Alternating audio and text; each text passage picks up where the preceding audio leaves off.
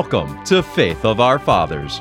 Today's preacher is Donald Gray Barnhouse, an evangelist of incredible intellect, extraordinary language skills, and a true expositor of the Scriptures. Today, Dr. Barnhouse presents an exposition on John chapter 14, verse 15.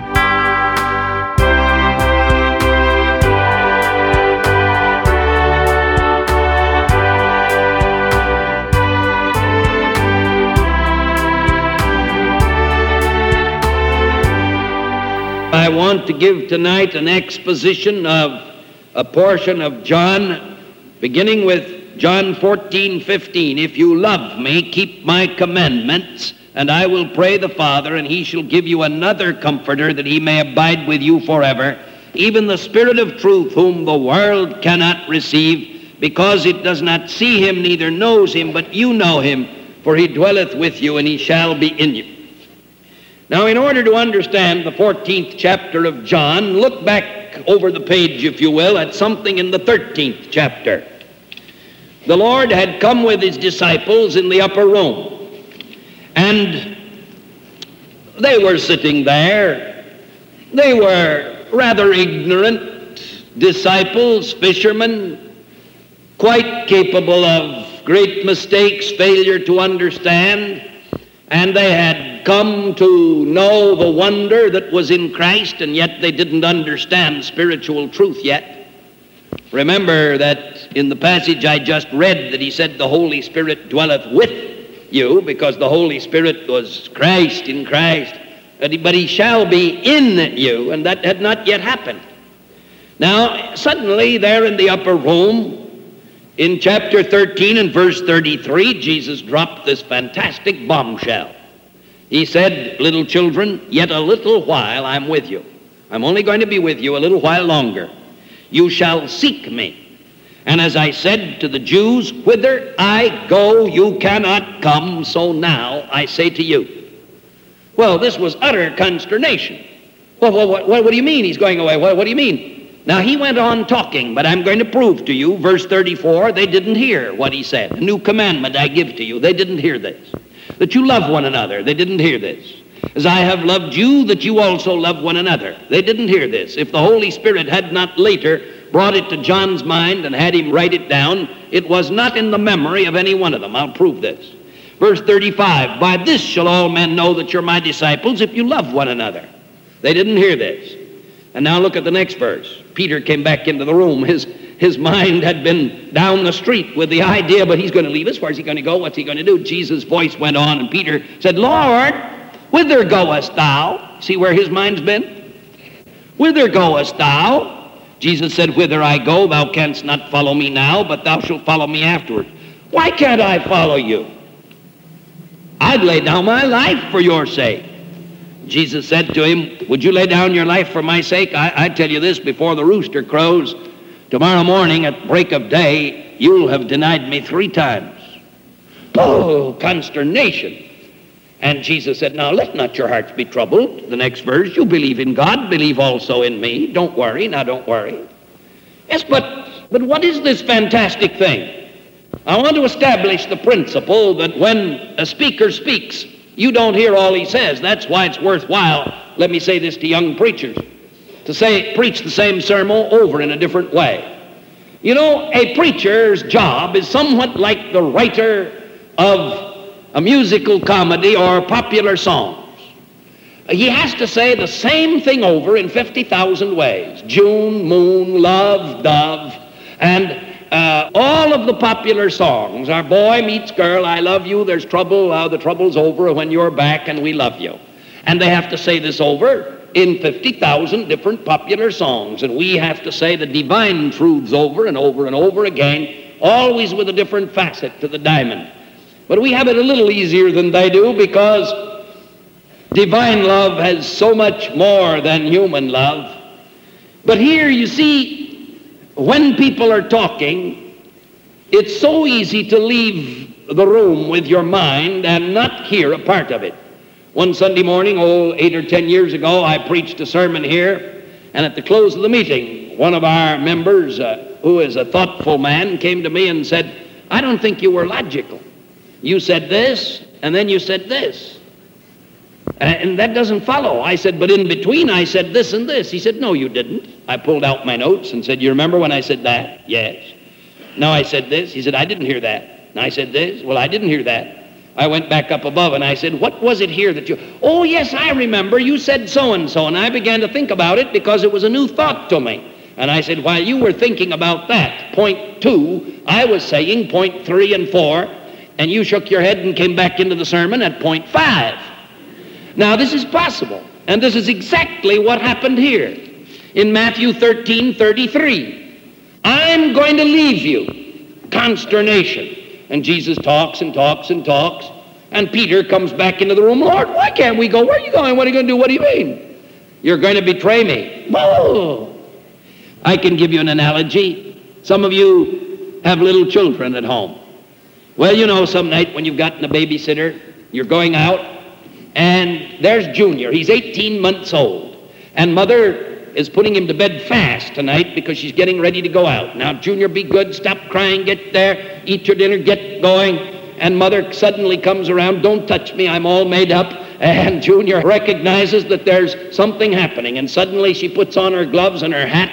And, oh, that babysitter would only come. We're going to be late. And all of a sudden the bell rings. Now, Mrs. So-and-so, here is Junior. Junior, she's a lovely lady. But Junior, she's nice. You should have as much confidence in her in 10 seconds as you've learned to have in me in 18 months. It doesn't work that way. You see? Now, this is exactly what the Lord Jesus Christ, he came and said, I am going to leave you, and the Holy Spirit is coming as the divine babysitter. We don't know anything about that. Let not your heart be troubled. Now, when we understand this, we can go back now to our text. And we begin in chapter 14, verse 15. If you love me, keep my commandments, and I will pray the Father, and he shall give you another comforter. You see, the Lord is announcing that he's going to leave. And he says, while I am gone, your love is to direct you. The love that I bring in your heart, this is to direct you. What is to be the fuel on which our Christian life is to travel? What is to be the oil that is to keep the motor lubricated? What is everything that we have and do? It's from the love of Christ constraining us. Now he said, you're not to live in regrets, inconsolable. You're not to say, oh, and some of you may have learned this hymn when you were children. What a terrible hymn. I think when I read that sweet story of old, how when Jesus was here among men, and they brought little children as lambs to his fold, I would like to have been with him then. I wish that his hands had been placed on my head, and that his arms had been thrown about me, and that I might have seen his kind look when he said, let the little ones come unto me. Well, believe me, dear friends, this is false. I don't want anything to do with the life of Christ as he lived before he died and rose again. Paul says in 2 Corinthians 5, yea, though we have known Christ after the flesh, even so know we him so no more.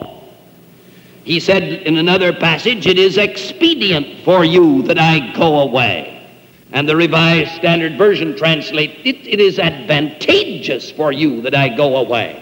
You and I are 10,000 times better off than was John the Baptist, or Peter, James, and John before Pentecost. For we have him living in our hearts.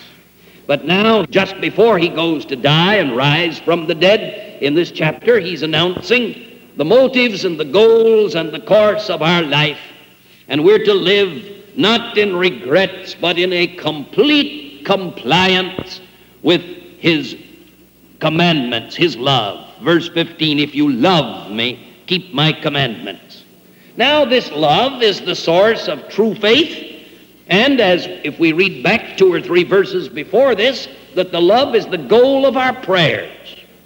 Verse 14 says, if you ask anything in my name, I will do it. But if you love me, now what does this mean, if you ask anything in my name? If you love me? Well, what are you going to ask? Lord, give me this, give me that, give me this, give me that, give me this, give me that. No, you're not going to say that. You're going to say, Lord, what do you want me to have?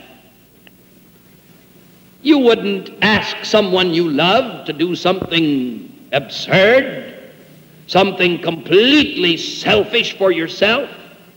Now, says he, understand. Yeah, but someone says, doesn't the Bible say, delight thyself in the Lord, and he'll give thee the desires of thine heart? What heart? Your foul heart? Your lustful heart? Delight thyself in the Lord, and he'll give thee the desires of thine heart. What?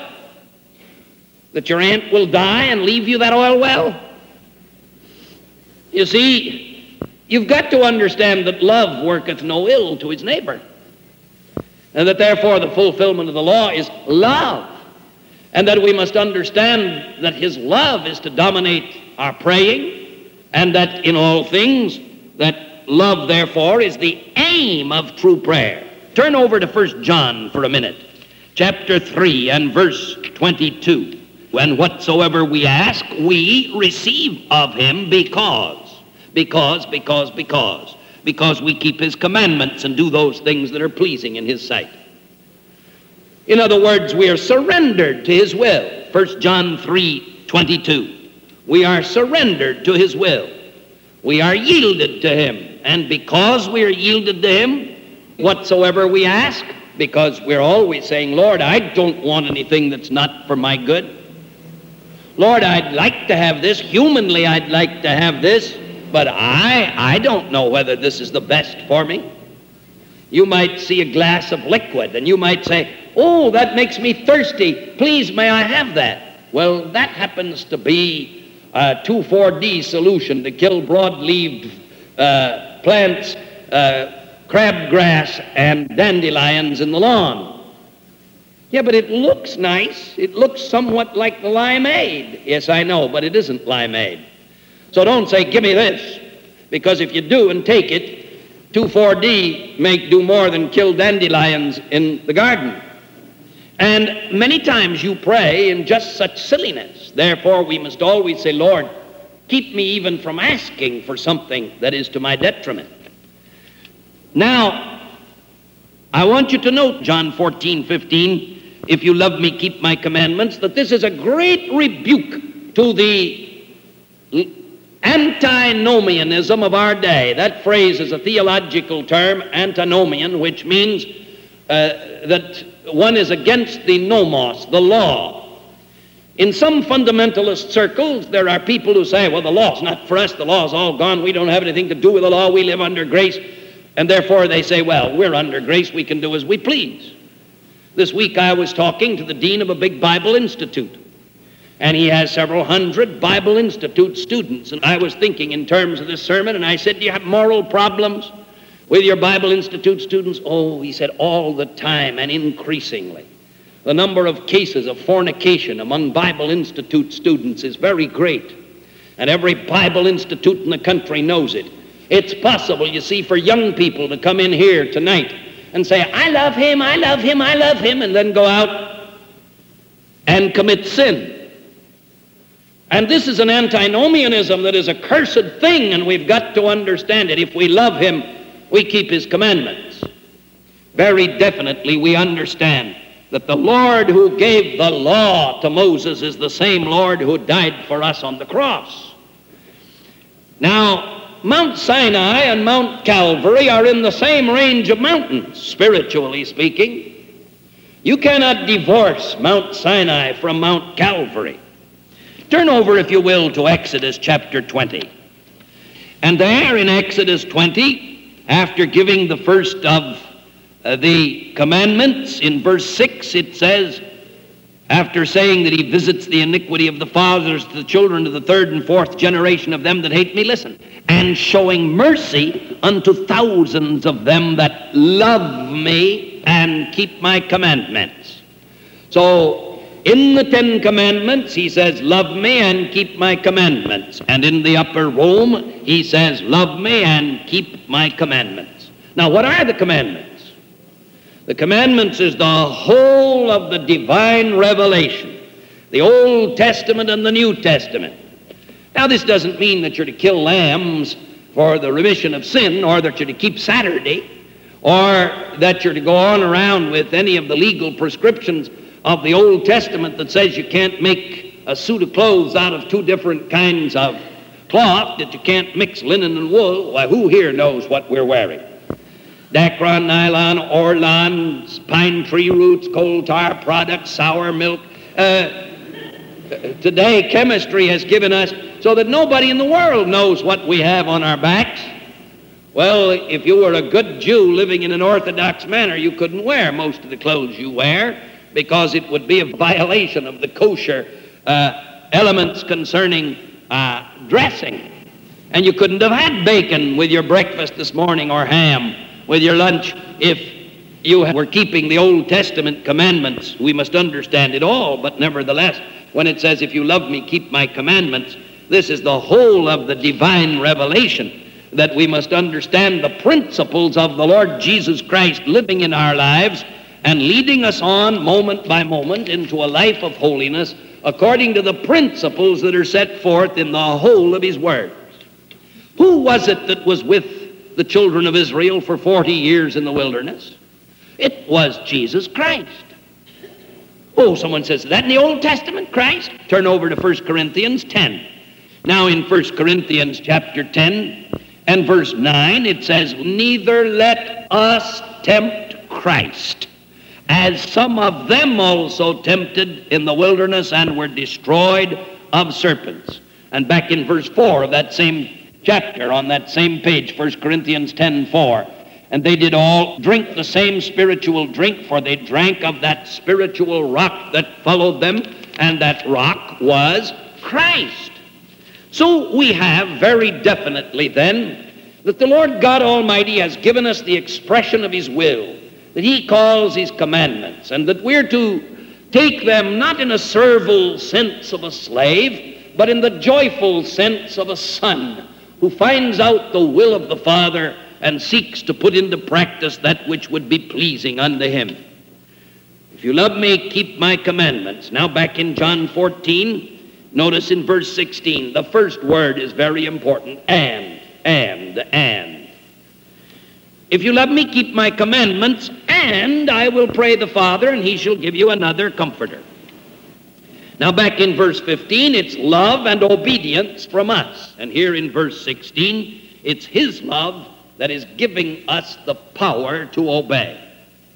His love is giving us the power to obey, because how are you going to obey him? You can't obey him by yourself.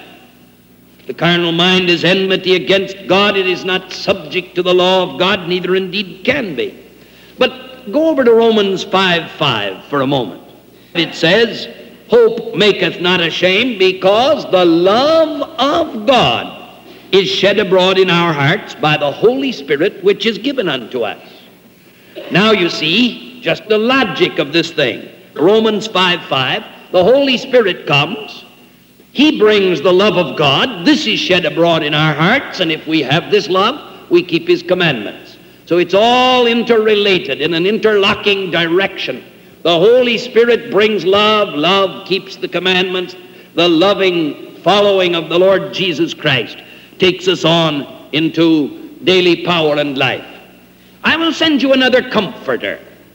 Now, in order to understand this word, we've got to get out of it the false idea that has come in America as to what a comforter is. I was walking down this noon as we came back from lunch.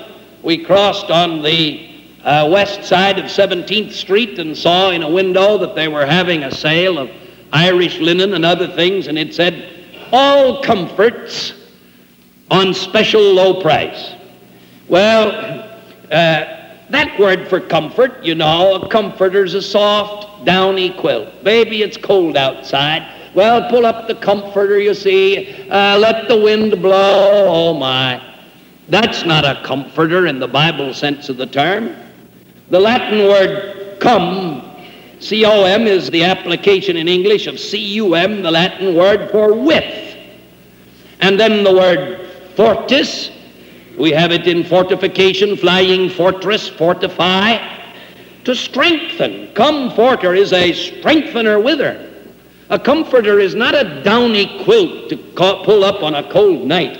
A comforter's a ramrod down your backbone to make you stand for the truth, to make you take the side that's the right side, even though it's the minority side. It's the comforter that gives you strength to stand up in face of something that's vile and evil.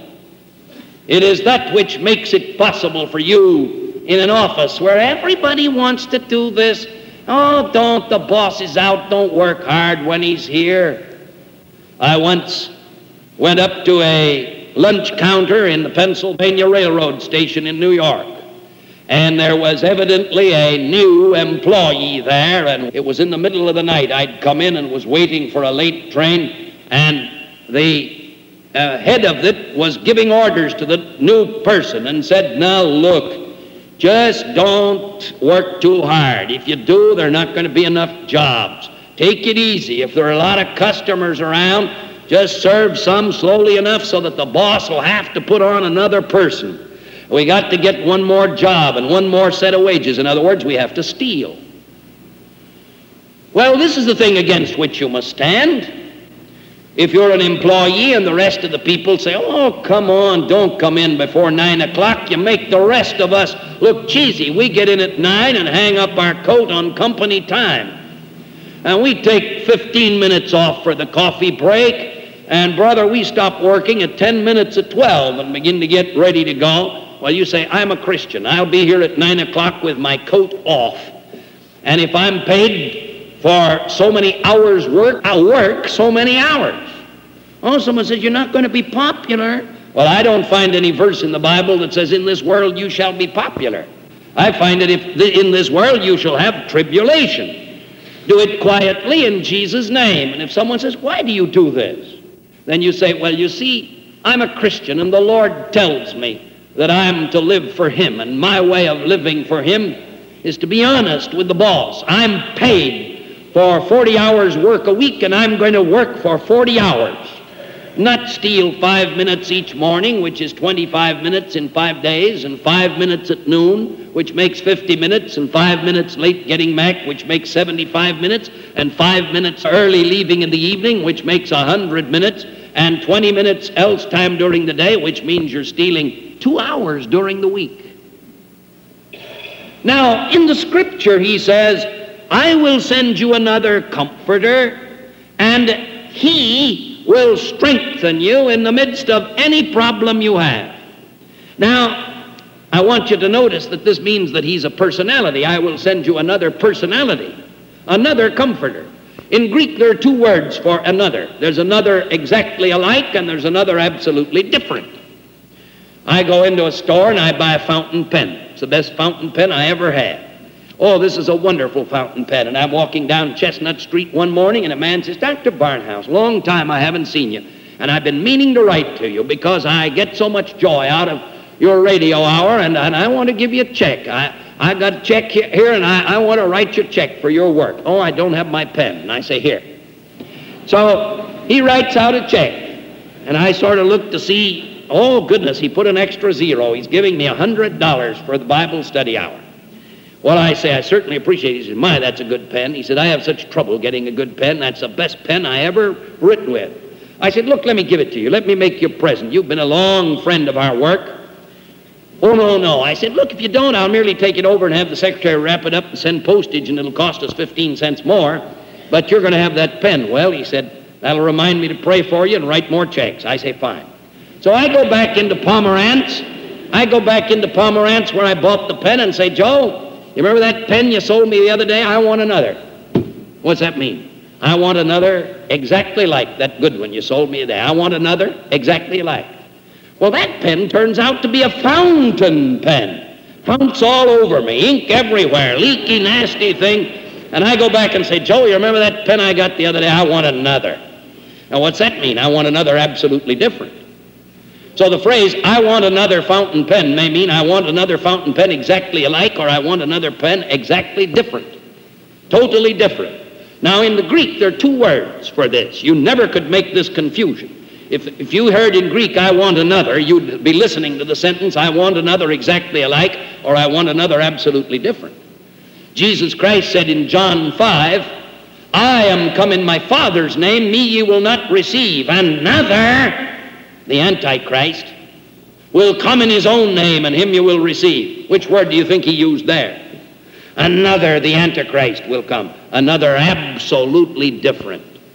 Now, says the Lord, I'm sending you another comforter. The Greek word comforter is paraclete. Para, you know the word, in parallel. Parallel means two lines that are alongside of each other, and para in Greek means alongside. Paraclete, from kaleo, to call, the same word that's in ecclesia, church. And what he is saying, I'm going to give you another who is called alongside. In Latin, the word para is ad, A-D, and the word call is vocare, so you get advocate. Advocate is pure Latin for call alongside, and paraclete is pure Greek for call alongside. You're in trouble, and you go down the street, and you see a sign that says Smith, Jones, Brown, Smith & Smith, lawyers, and you go in and say, help, SOS. That's a paraclete. You've called the lawyer alongside because you're in trouble. Now, says the Lord, I will send you another advocate, another strengthener with her, another who comes alongside. Now, we have two of these. This is the remarkable thing. This word paraclete, comforter, occurs twice in the Bible. In English, only once, because in 1 John chapter 2 and verse 1 and 2, you find this same Greek word, but translated by another phrase. Turn and look at the two. Keep your finger in John 14 and turn over to 1 John 2. Verse 1, 1 John 2. My little children, these things write I unto you, that ye sin not. And if any man sin, any believer, Christian, sin, we have an advocate, a paraclete, a comforter with the Father. Who is it? Jesus Christ the righteous. So the Scripture tells us that we have this advocate, we have this firm of lawyers, this firm of magnificent attorneys, Christ and the Holy Spirit. And Christ is in charge of the branch in heaven, and the Holy Spirit is in charge of the branch on earth. And we have these two working for us. And the result is that right this minute, both of them are praying for us. I want you to see this. Look at Hebrews chapter 7 and verse 25. It says, wherefore he, Christ, is able also to save them to the uttermost that come unto God by him, seeing that he ever liveth to make intercession for them. So who's praying for you in heaven? Christ is right this minute praying for us in heaven. Now, if you will, turn to Romans 8:26. And in Romans 8:26, you find likewise also the Spirit helpeth our infirmities. For we know not what we should pray for as we ought, but the Spirit himself maketh intercession for us with groanings which cannot be uttered. So we have in Hebrews 7:25 that Jesus Christ is praying for us in heaven, and we find in Romans 8:26 that the Holy Spirit is praying for us here on earth. So we have another comforter. Now, let's go back again to the Gospel of John. I will pray the Father, and he will give you another comforter, that he may abide with you forever, even the Spirit of truth, whom the world cannot see. Now, therefore, it's not a visible person. What my text is teaching us is that God replaced Christ on earth with the Holy Spirit. Now, you'll notice that he's called the Spirit of truth. In fact, in Greek, it's the Spirit of the truth. The article is in front of the word truth there in the Greek. He is the Spirit of the truth. Now, notice again what the truth is. The Spirit of the truth. If you turn back over the page, one page to John 14:6, Jesus said, I am the way, the truth, the life. No man cometh unto the Father but by me. So the truth is Jesus Christ. But now turn over one page in the other direction, and in John 17:17 it says, sanctify them through thy truth, thy word is truth. So the truth is Jesus Christ, and the truth is the Bible. And the Holy Spirit is here and will always work in connection with these two. turn over the page again in John 16, verse 7. Nevertheless, I tell you the truth, it is expedient, it is advantageous for you that I go away, for if I go not away, the Comforter will not come to you, but if I depart, I will send him. So the Holy Spirit is sent to us by Christ the truth. And the Holy Spirit, therefore, becomes the agent of truth, because on that same page in John 16:14, he shall glorify me, for he shall receive of mine and shall show it unto you. So you see, he is the Spirit of Christ, the truth. But he's also the Spirit of the Bible, the truth. Turn over to 2 Peter, chapter 1 and verse 21. It says in verse 21, for the prophecy came not in old time by the will of man, but holy men of God spake as they were moved by the Holy Spirit. So the Bible comes from the Holy Spirit. The Holy Spirit comes from Christ. And we go back again now to John 16 and verse 13. Howbeit, when he, the Spirit of truth, is come, he will guide you into all truth. For he shall not speak of himself, but whatever he shall hear, that shall he speak, and he will show you things to come. So he replaces Christ as the teacher. And this is taught to us 2 pages back in John 14 and verse 26. But the Comforter, the Holy Spirit, whom the Father will send in my name, he shall teach you all things. Now, let's go to the last point that we'll have time for, and that's again in John 14, verse 17. Even the Spirit of truth, whom the world cannot receive, because it seeth him not, neither knoweth him, but you know him, for he dwelleth with you, and he shall be in you. Now, why cannot the world receive Jesus Christ? The reason is the nature of the world in which we live. Sometime, if you take a good concordance, you can discover the following fact, that the word world is found in Matthew 4 times, in Mark 3 times, in Luke 4 times, and in John 79 times. The word world is the key to the Gospel of John. You and the world, the believer and the unbeliever, the church and the world, the true Christian and the world. And God alternates them, puts them over against each other, and says, if you were of the world would love his own. But because you are not of the world, but I have elected you out of the world, therefore the world hateth you.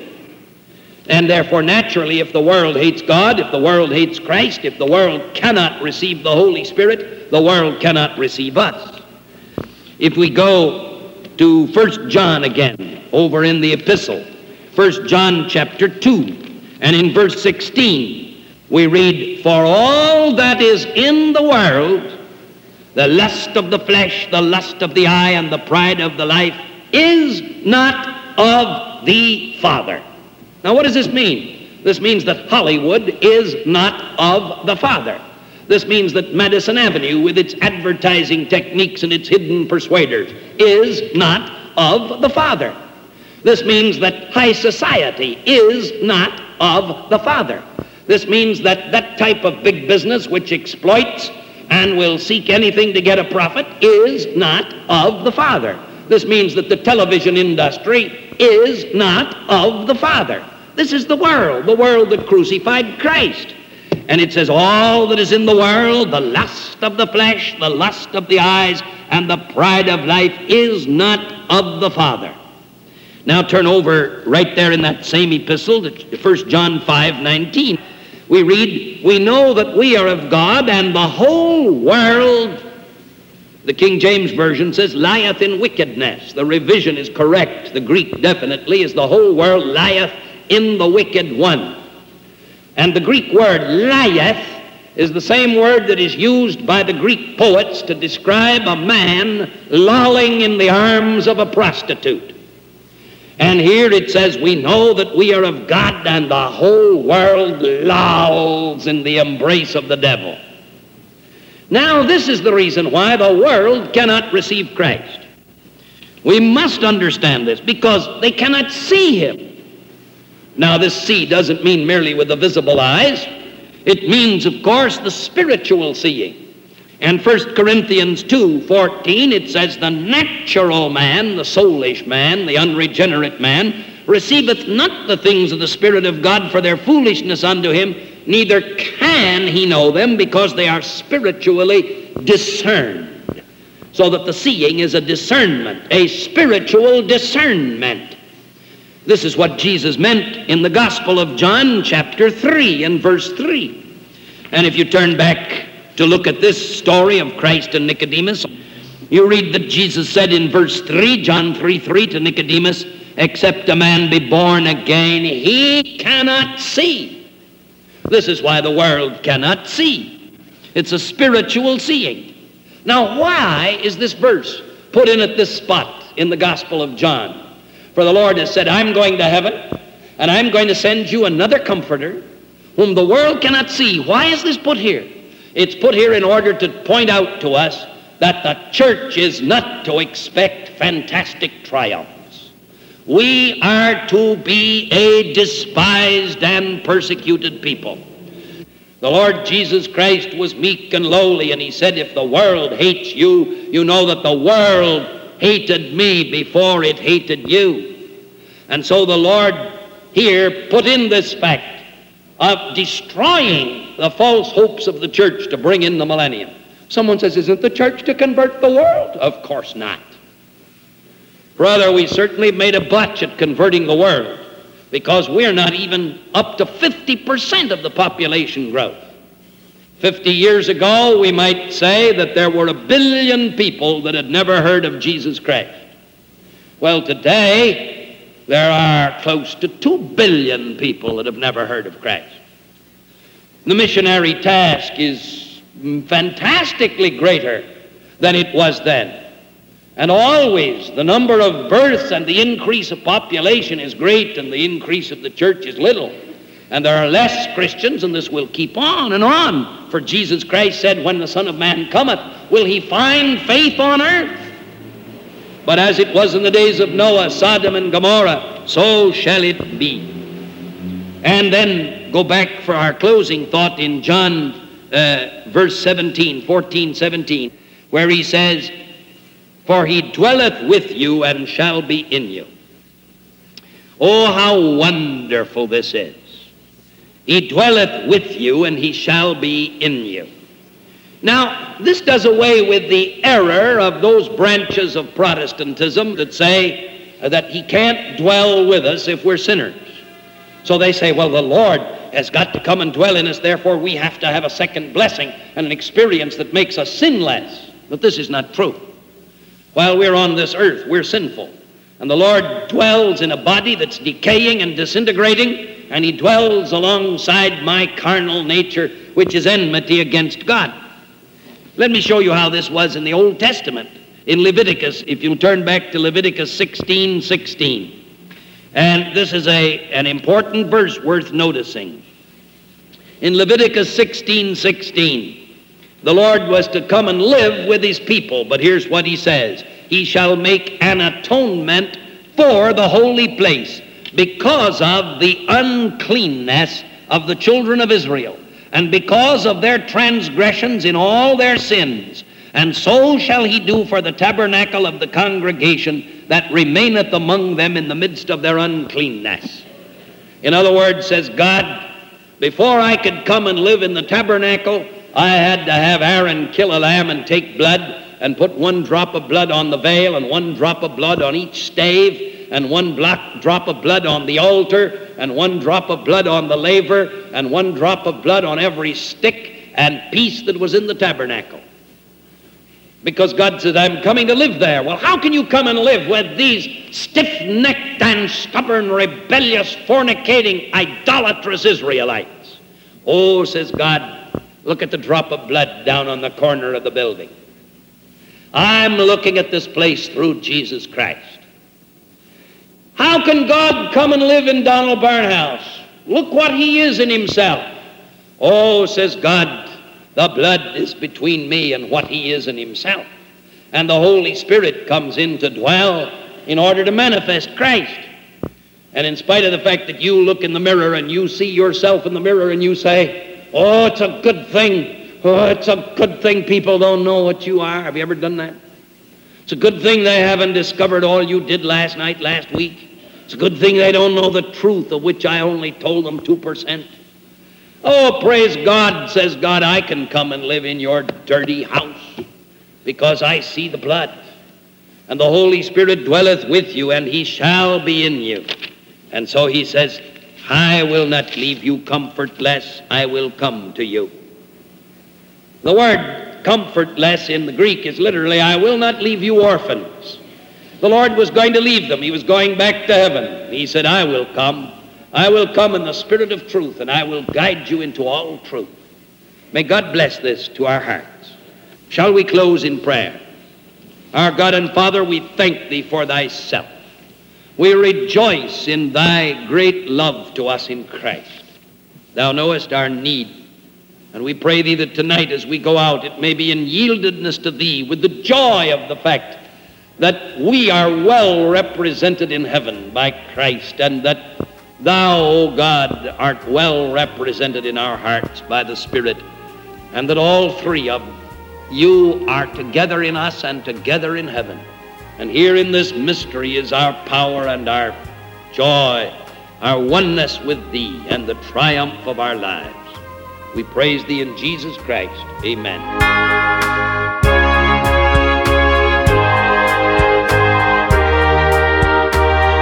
You've been listening to Dr. Donald Gray Barnhouse.